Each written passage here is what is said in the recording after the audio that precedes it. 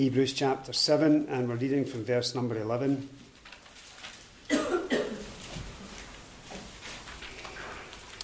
If therefore perfection were by the Levitical priesthood, for under it the people received the law, what further need was there that another priest should rise after the order of Melchizedek and not be called after the order of Aaron? For the priesthood being changed, there is made of necessity a change also of the law. For he of whom these things are spoken pertaineth to another tribe, of which no man gave attendance at the altar. For it's evident that our Lord sprang out of Judah, of which tribe Moses spake nothing concerning priesthood. And it is yet far more evident, for that after the similitude of Melchizedek there ariseth another priest, who is made not after the law of a carnal commandment, but after the power of an endless life. For he testifieth, Thou art a priest forever after the order of Melchizedek. For there is verily a disannulling of the commandment going before, for the weakness and unprofitableness thereof. For the law made nothing perfect, but the bringing in of a better hope did, by the which we draw nigh unto God. And inasmuch as not without an oath he was made a priest, for these priests were made without an oath, but this with an oath by him that said unto him, The Lord sware and will not repent, Thou art a priest forever after the order of Melchizedek. By so much was Jesus made a surety of a better testament. And they truly were many priests, because they were not suffered to continue by reason of death. But this man, because he continueth ever, hath an unchangeable priesthood. Wherefore he is able to save them to the uttermost that come unto God by him, seeing he ever liveth to make intercession for them. For such an high priest became us, who is holy, harmless, undefiled, separate from sinners, and made higher than the heavens, who needeth not daily, as those high priests, to offer up sacrifice, first for his own sins, and then for the people's. For this he did once, when he offered up himself. For the law maketh men high priests which have infirmity, but the word of the oath, which was since the law, maketh the Son, who is consecrated forevermore. Now that's our reading. And again, every time I begin to speak about this, I just give a wee brief summary of the overarching idea of the books. It's good to keep that in mind, because you can get lost sometimes in the detail of Hebrews and forget the big picture. And the big picture is that Jesus Christ is supreme. The Lord Jesus Christ is superior to everything that went before.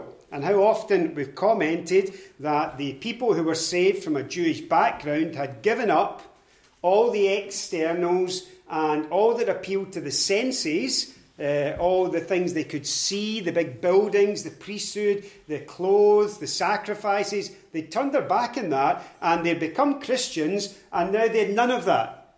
They had absolutely none of that. They had no fancy buildings, they had no big ceremonies or feasts, they had no physical sacrifices, animal sacrifices they brought. That was all past. But what they did have was the Lord Jesus Christ. And the Lord Jesus Christ is not there. He's not physically there, and he's gone back to heaven, and so they're trusting in someone that they can't see. They can't physically speak to or touch, and their senses can't pick him up at all. So these people were tending to want to go back to what they'd left behind. They were under intense pressure. They were being persecuted. There was some of them who weren't truly Christians, but had come pretty far toward becoming a Christian, and they too were going back as well, a kind of mixed multitude, if you like. So this whole book is written to that type of person, and it's written to show that what they've come to in the Lord Jesus Christ, although not tangible, visible in that sense, is far superior to everything they left behind, which was in fact pointing towards the Lord Jesus in the first place. So he's been seen to be superior to angels. He's been superior to Moses, and they really thought highly of Moses. Superior to Joshua, who led them as a nation into the promised land. And the final biggest superiority that we see really in this section is that he's superior to the priesthood that was so important in the national life of a Jew, of an Israelite. The priests were such a big part of their life. and their relationship with God. They brought sacrifices to the priest who represented them before God. The priests were involved in all their ceremonies. They were the mediators, really, between them and God himself, the go-betweens. And so they were a big, significant part of life. And the Lord Jesus Christ here is taught as being superior to all the priesthood, even the first great priest, Aaron himself, and the priests right down through the tribe of Levi eventually. So we've been introduced in our studies to Christ, and he's been shown to be our great high priest.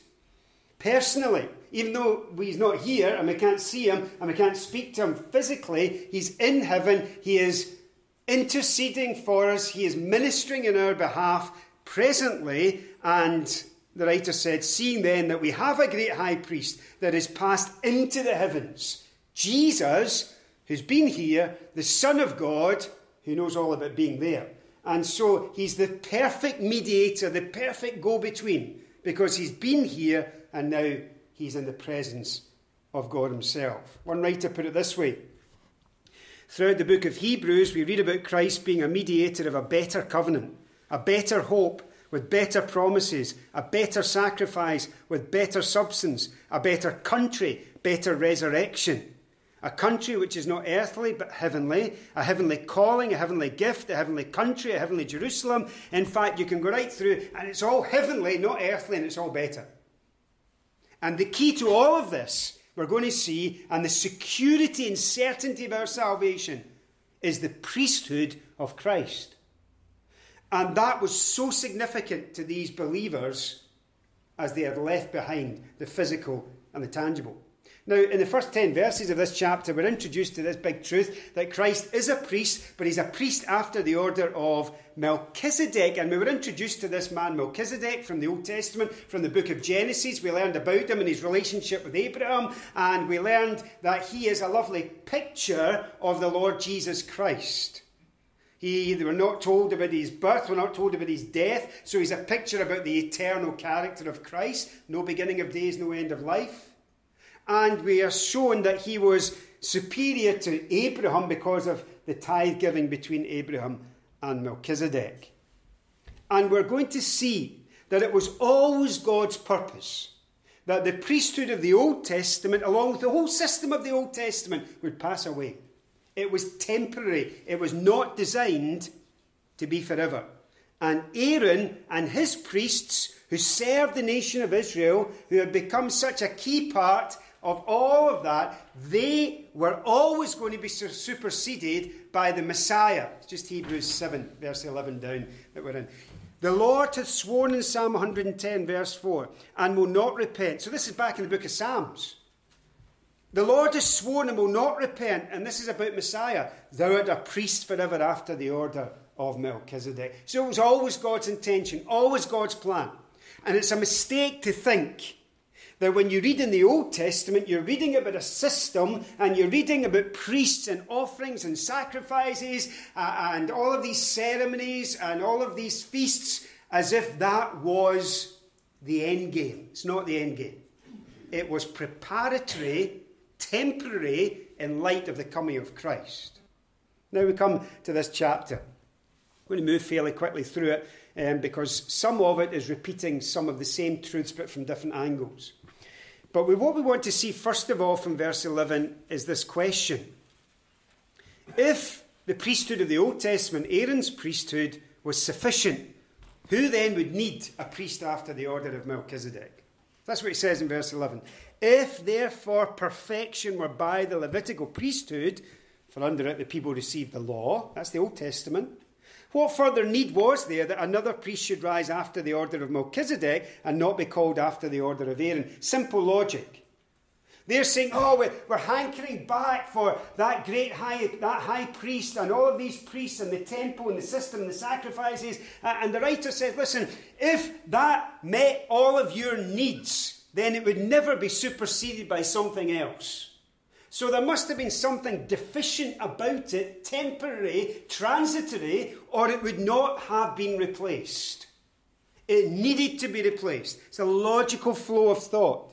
And the logical flow of thought from verse 11 down to verse 19 is summarised in verse 19, and the point is in verse 19. Here's the end of that little section. For the law made nothing perfect, but the bringing in of a better hope did, by the which we draw nigh unto God. There it is. Under the new covenant, the new system, we are able, us, to draw nigh unto God. In the Old Testament, they couldn't do that. They had to stay away. But not now in the new. We have been brought nigh unto God. And that is why the new is better than the old. We have such privilege. Now, we're going to point out a few words in this section that I hope will help explain it.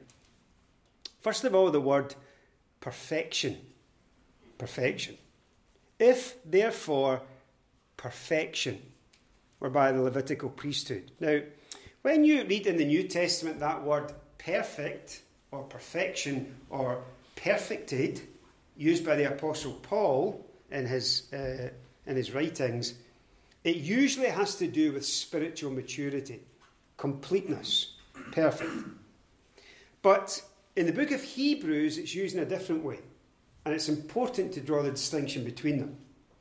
In the book of Hebrews, it's used to refer to the ultimate aim of Christianity, which is access, full, unrestricted access into the very presence of God, now and forever.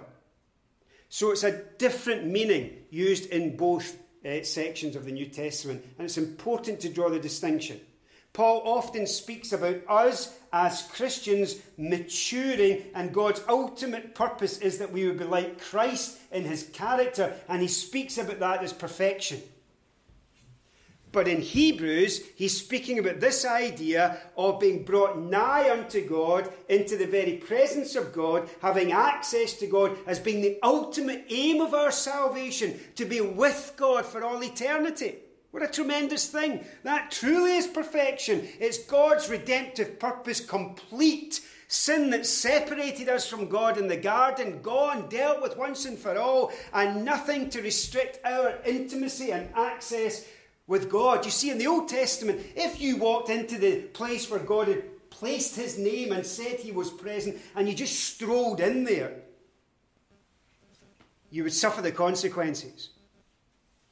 Uzziah, in the book of Isaiah, he as a king thought he would act as a priest, and he kind of strolled in nonchalantly with a sacrifice into the presence of God and was struck down with leprosy. You see, even Adam couldn't go back into the Garden of Eden once sin came in. There was these angelic beings, and they guarded the way with flaming swords. You see, it was to demonstrate you can't get access into the presence of God now because of sin. And even in the Old Testament, the very presence of God, which was that holiest of all in the middle of the tabernacle, you remember, you couldn't just stroll in there. Even if you were a priest, you couldn't stroll in there. It was only the high priest once a year who could go in, and even then he had to take in sacrifice for his own sin before he could go in and he could mediate on behalf of the people. You see, there was restricted access into the presence of God. But that's all gone. What happened when Christ died? The veil of the temple, that which was a barrier symbolically between men and God, was cut in two from the top to the bottom. It came from heaven, and heaven divided it and separated it and said, listen, the way's open. Hebrew writer says, through the veil, that is to say his flesh, Christ has opened the way. Christ is the way. And through him we can have unfettered, unrestricted access to God himself, even while we're here upon earth. And so spiritually, we can get right into the throne room of heaven at any time, anywhere, without any fear of consequence. And the ultimate, the perfection that God is going to bring to us as his people is that we will be transformed, and we will be with Christ, and we will be in the immediate presence of God for all eternity. And we will not be consumed by the divine fire of the holiness of his presence. You see, because of our sin, we're combustible. That's true. You go into the holiness of God with sinful flesh, and you're combustible. But when sin has been purged from us once and for all, even in our bodies, We will be able to be right into the very atmosphere of the pure holiness of God, and we will be without sin. It's the perfection of Hebrews. Listen to chapter 10, verse 14. For by one offering he hath perfected forever them that are sanctified. Listen again to chapter 6 and verse 1. Therefore, leaving the principles of the doctrine of Christ, the Old Testament, let us go unto perfection, not laying again the foundation of repentance from dead works and of faith toward God. He says, leave the stuff of the Old Testament behind and get yourself into the truth of the New Testament, for therein lies perfection, access, intimacy with God. Again, chapter 10, verse 1, for the law, having a shadow of good things to come, and not the very image of the things, can never, with those sacrifices which they offer year by year, continually make the comers thereunto perfect. You see, all of these animal sacrifices that they brought didn't mean that they could go into the presence of God unhindered. It didn't matter how many times they offered sin offering, trespass offering, peace offering. It didn't matter. It didn't matter whether there was offerings of sweet savour or non-sweet savour, wood offerings, drink offerings. It didn't matter if they stood outside in the Day of Atonement year after year. All of that bloodshed could not give them what Christ gives us in the New Testament, which is complete access and intimacy with God. And so, he says in verse 11, if therefore perfection were by the Levitical priesthood, why has God raised up another priest after a different order to do what these priests could not do? It's logical. If we had complete access through the old, God wouldn't have required to bring in the new. So why go back to the old? And why not stick with the new? That's the logic of the statement. Now notice verse 12. So he says, for the priesthood being changed, old to new, Aaronic, Levitical to Christ, there is made of necessity a change also of the law. Now, that word changed, for the priesthood being changed. Now, let's get a wee bit more technical here because this is important. It means to replace something. Not to do so in addition to something, but as a replacement of something. So, these walls are going to be painted in due course, and I imagine that they will simply, the paint will go on top of the paint that's already there. They're not going to be stripped back. Don't think. Not going to be stripped right back. It will just be paint on top of paint. And so that's one idea of change. And so the colour of the walls are going to be changed, but underneath the new colour will look the old colour. But you see, this word is different from that. This is not changed by addition on top of something, thereby changing it. It is actually complete replacement. And it's important that when you look at this, you see it in that view, because they were not. They were seeing the new as just being an expansion of the old, an addition to the old, not something completely different. And so he says here that there needs to be made of necessity a change of the law. Now, what does this mean? This is not the whole law of God in its entirety. For after all, Romans chapter 7 tells us that the law is holy, just and good. But it's the ceremonial aspect of the Old Testament Mosaic system of sacrifices, which was the expression of God's moral character and code for that ancient people. And so that has to go. The system in place for Israel has to go. Sacrifices, offering, feast, ceremonies, symbols, all have to go because they have been what? Replaced. They've been replaced by the sacrifice of Christ. They've been replaced by the suffering of Christ. And this was a big problem in the early days of the church. Have you ever heard of Judaizers? You know, when folks speak to your ministry and they speak about Judaizers. Judaizers were people who had a Jewish background, and what they wanted to do was take the Christians, and they wanted to tell the Christians this: You need to take the things of the Old Testament and keep practicing them. And bolt on top of that the things of the New Testament and make it into one thing. Which seems reasonable, but not when you realise that the new replaced the old. Not added to it, but replaced. So that, for example, people were saying, oh, listen, you must keep the Sabbath day. In the Old Testament, they had to keep the Sabbath day, and it was a big deal. And so in the New Testament, you need to keep the Sabbath day. You can't stop doing that. You've got to just add Christianity on top of the Sabbath day. And then they began to add all sorts of rules and regulations, and even things like circumcision, which we're all glad has been taken away. But you've got this whole idea of things being bolted on new and top of old. And actually it caused great problems. And so we need to understand that the word change means replaced. And when Christ, as his priesthood and his sacrifice and all the rest of it, replaces the old, it removes all the old ceremonial system as well. The church is not just a new version of Israel. It's not that you take the word Israel and the word church and you just interchange them both. That doesn't work in the Bible. It leads you into all sorts of confusion and error, actually. And so he says in verse number 13, and he's just going to show this, and this is where he repeats himself a wee bit, and he's going to show that Messiah, Christ, was from Judah and not Levi. So he's getting a wee bit technical, and he's speaking about these Old Testament priests, and he's explaining that the Lord Jesus Christ could not just be added on to what went before, because actually what went before meant he could never be a priest at all.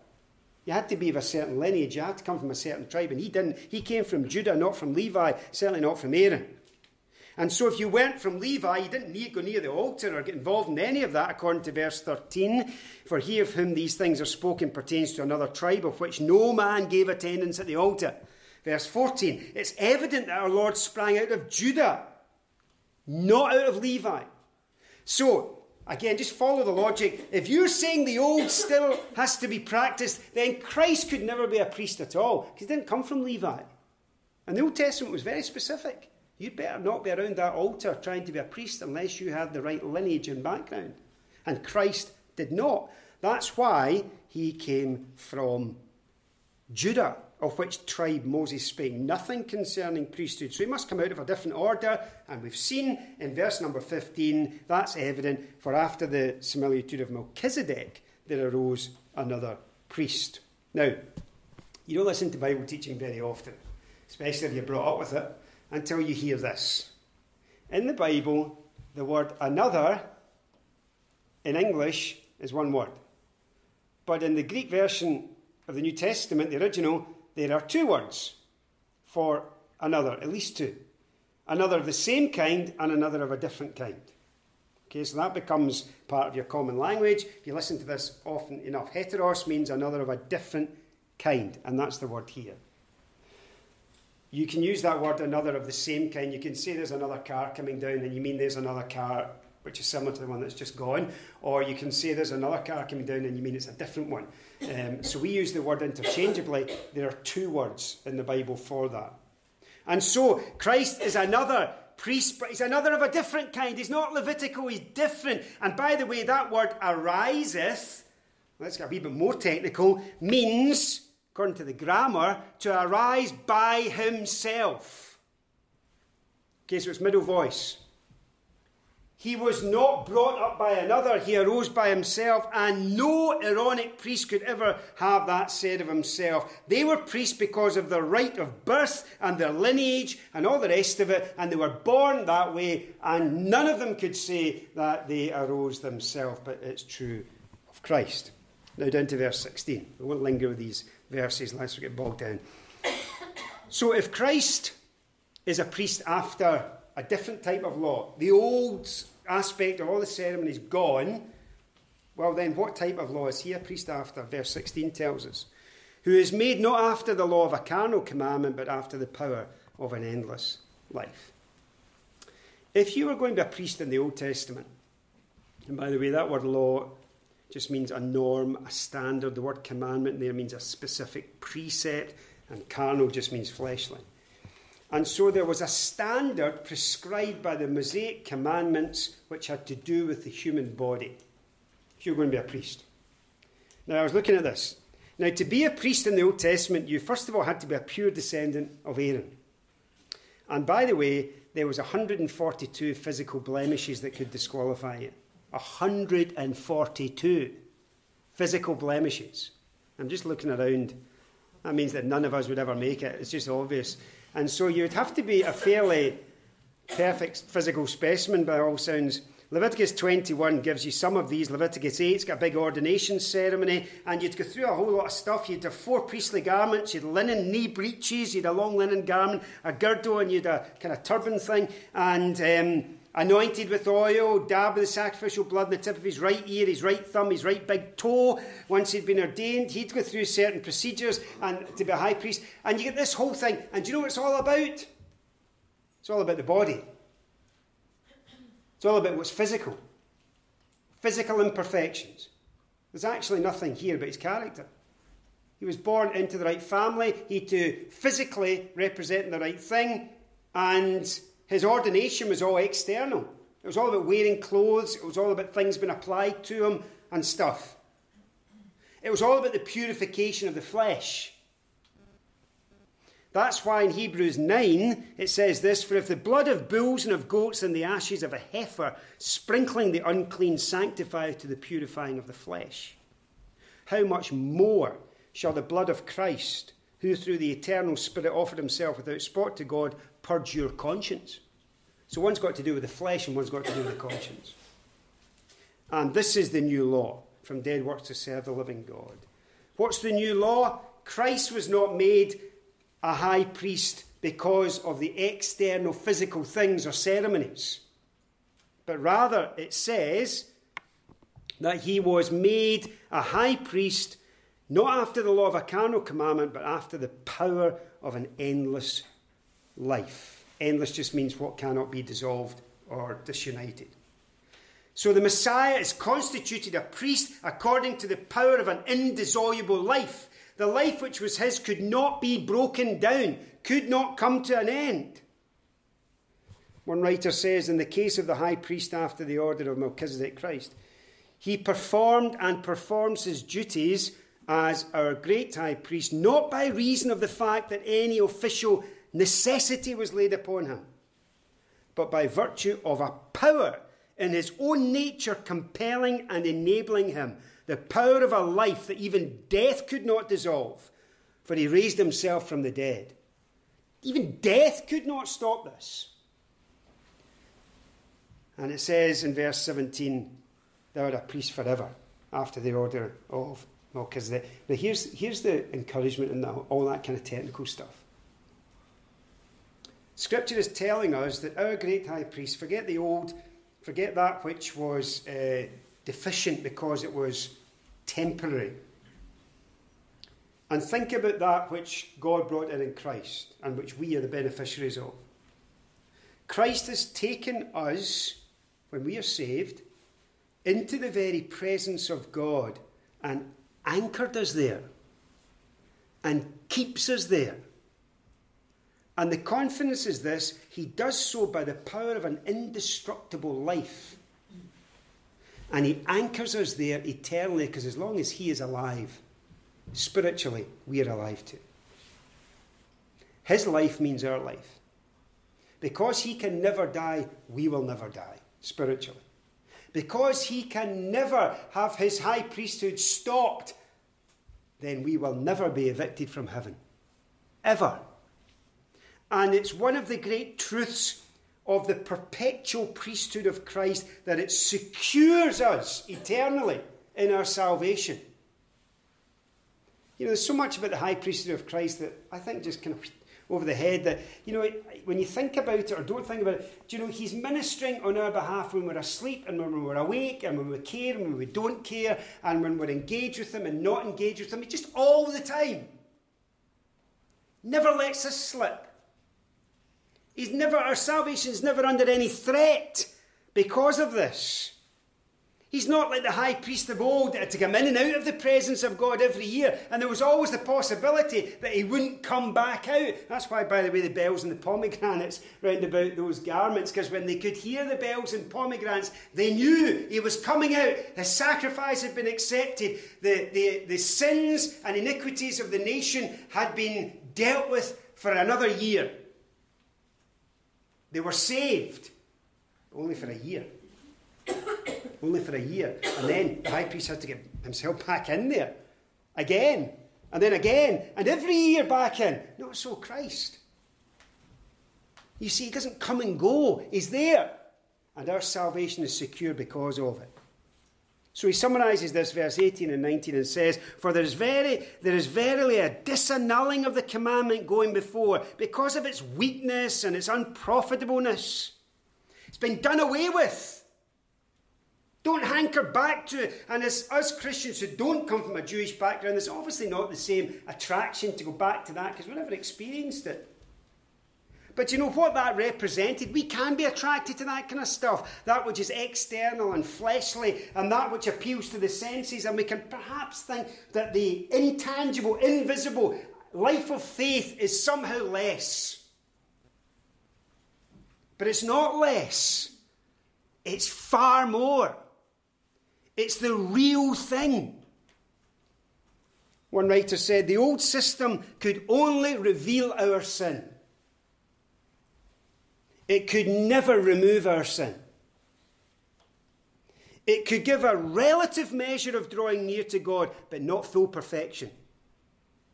It could never bring God's redemptive purposes to a conclusion. But the priesthood of Jesus Christ made all that Israel pictured and looked forward to a reality. Full, eternal access to God. For sinners. Just like us. Something that if you were an Israelite or a Levite, if you were a priest, if you were even a high priest, you would have found staggering. Staggering. In verse 19, he just summarises it all, and I said this was the key expression for the first section. For the law made nothing perfect. There's our word again. But the bringing in of a better hope did.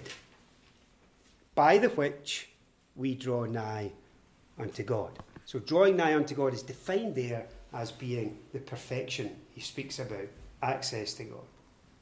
Now, come down now to verse number 20 and down into verse 28. So this is the second section of the chapter, and we'll go quickly through this as well. Because again, he's going to emphasise some of the things we've already been speaking about. And he's going to emphasise that the Lord Jesus Christ is the absolute guarantee of all of this. He's the guarantee.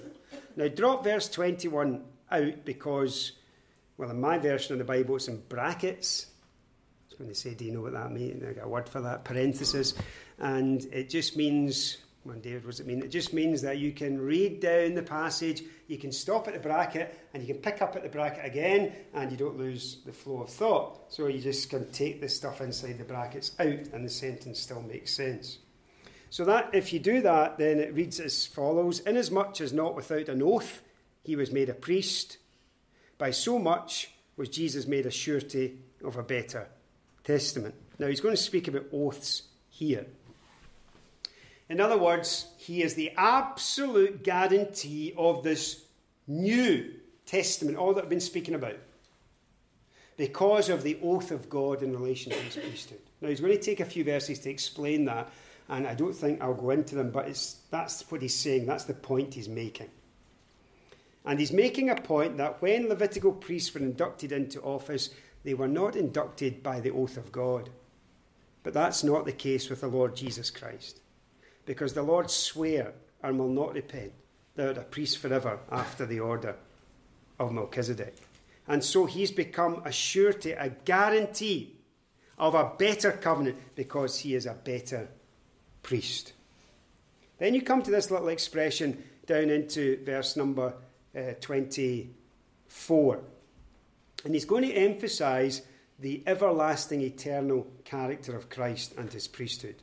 And some of these verses would be quite familiar to us. But this is the context in which they appear. Sometimes they're taken out of this context. But this is the context. And so the key expression from here on down is in verse 25. He is able also to save them to the uttermost. That's the key expression. Now, I've made that point already. Christ is the absolute guarantee that we will not be lost forever. And this emphasises that great truth. So he says, first of all, in verse number 23, notice he says, look, there were lots of priests in the Old Testament and they all died. So there was a natural succession. They couldn't live forever, so their priesthood finished when they died. But he says the contrast with Christ is in verse 24, because he continueth ever, he has an unchangeable priesthood.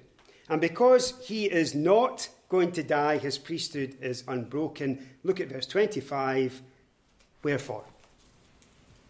So because he will live forever, never dies, he is able to save to the uttermost. That's the flow of thought. Now, this word save. What does this word save mean? So he can save in the fullest sense. Now, again, it's good to remember this, that when the Bible speaks about being saved, it would speak about it in three different ways, at least. Past, present, and future. Past tense has to do with deliverance from the guilt of sin.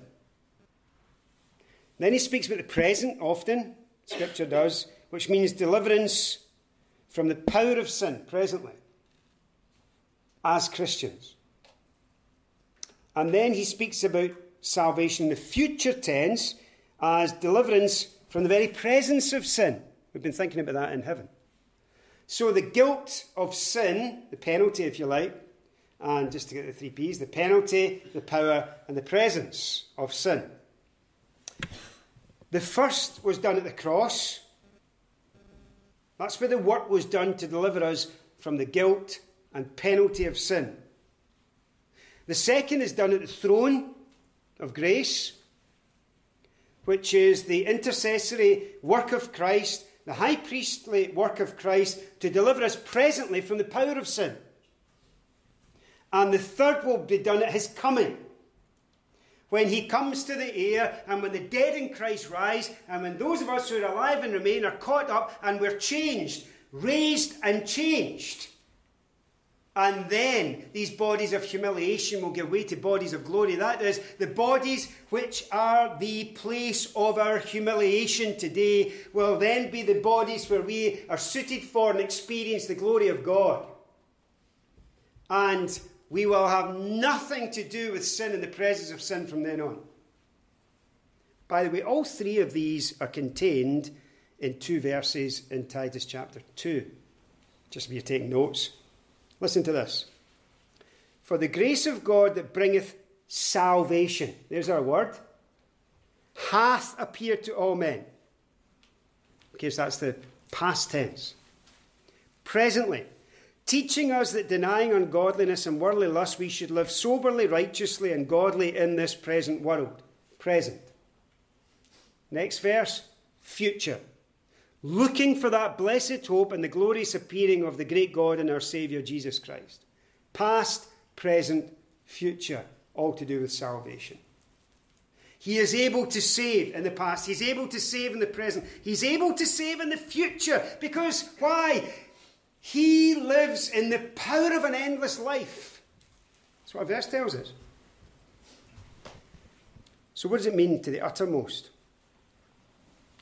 They used to preach to the guttermost, and the idea would be that he could save anyone, even the worst. Well, that is actually true, but I'm not sure that's really what it means here. It means that he will bring us to full salvation and that he will hold us there forevermore. Two ideas.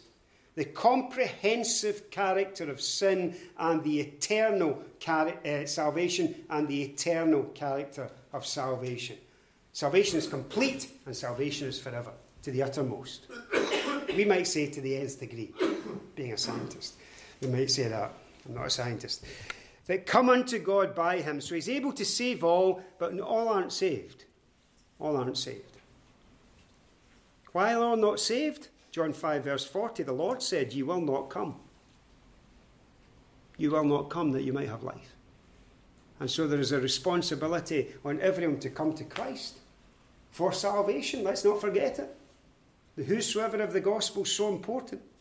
And yes, there is the balance of divine sovereignty, but let us not forget this balance of human responsibility and accountability that come unto God by him, seeing he ever liveth to make intercession for them. He secures us by his perpetual life in the glory. He said, "Because I live, ye shall live also." That's it. So if someone says to you, "Why are you absolutely certain that you're going to be in heaven forever?" Because I'm absolutely certain that Christ is going to be there forever. That's my claim. He said, "Where I am, there ye shall be also." And it's as simple as that. His salvation is secured. Our salvation is secured in him. And he rose from the dead, never to die again. And because of that, our salvation is secure.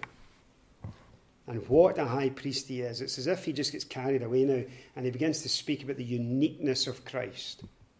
Not only in his finishing priesthood, but look, for such an high priest became us, who is holy, harmless, undefiled, separate from sinners, made higher than the heavens. What a contrast to everyone that went before. He's holy. The high priest in the Old Testament, well, you know, they had a kind of temporary, borrowed holiness, but not here. And by the way, there's two words for holy in the Bible, in the Greek, and this is the one that's used least of all. Usually the word, Jeremy can correct me if I'm wrong here, hagios. Remember haggis? Well, it's nearly like haggis, it's hagios. And it's just one G. And it means to be saintly, to be holy, to be separated unto God. That's the normal word we normally use. This is a different word. I'm not even going to try and pronounce it. And it refers to holiness of character. He's both holy in character and he's holy in service. Both. He's holy in himself and he's holy in what he does.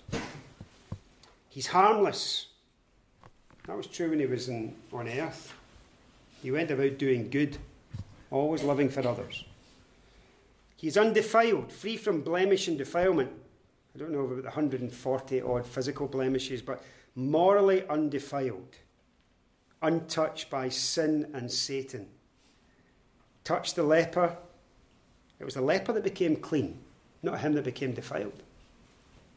He touched death, and death was transformed into life. He communicated life to the death. The dead did not communicate death to him. You see, with us, often it's that way. When we touch sin, sin actually destroys us. When he touched sin, he destroyed the sin. Not the other way about. Because he is intrinsically pure and holy, and he cannot be defiled. He cannot be. He's separate from sinners. We would just say he's in a different class. In a different class. You know, you go on a plane, and inevitably you turn right, and Tom, he turns left. Different class, you see. And Christ is a different class. Far more than that kind of silly wee illustration. He's literally just separate from sinners. Different class. And so he finishes up this, and we'll just summarise it. Because he's a different class because he's the only high priest that's ever been. He's our great high priest. And I noted, and I can't remember if I've kept the note, I noted how many high priests, one of the writers said there were, between Aaron and Christ. I don't think I kept the note. I think it was about 80 or something like that. But none of them was like Christ. None of them.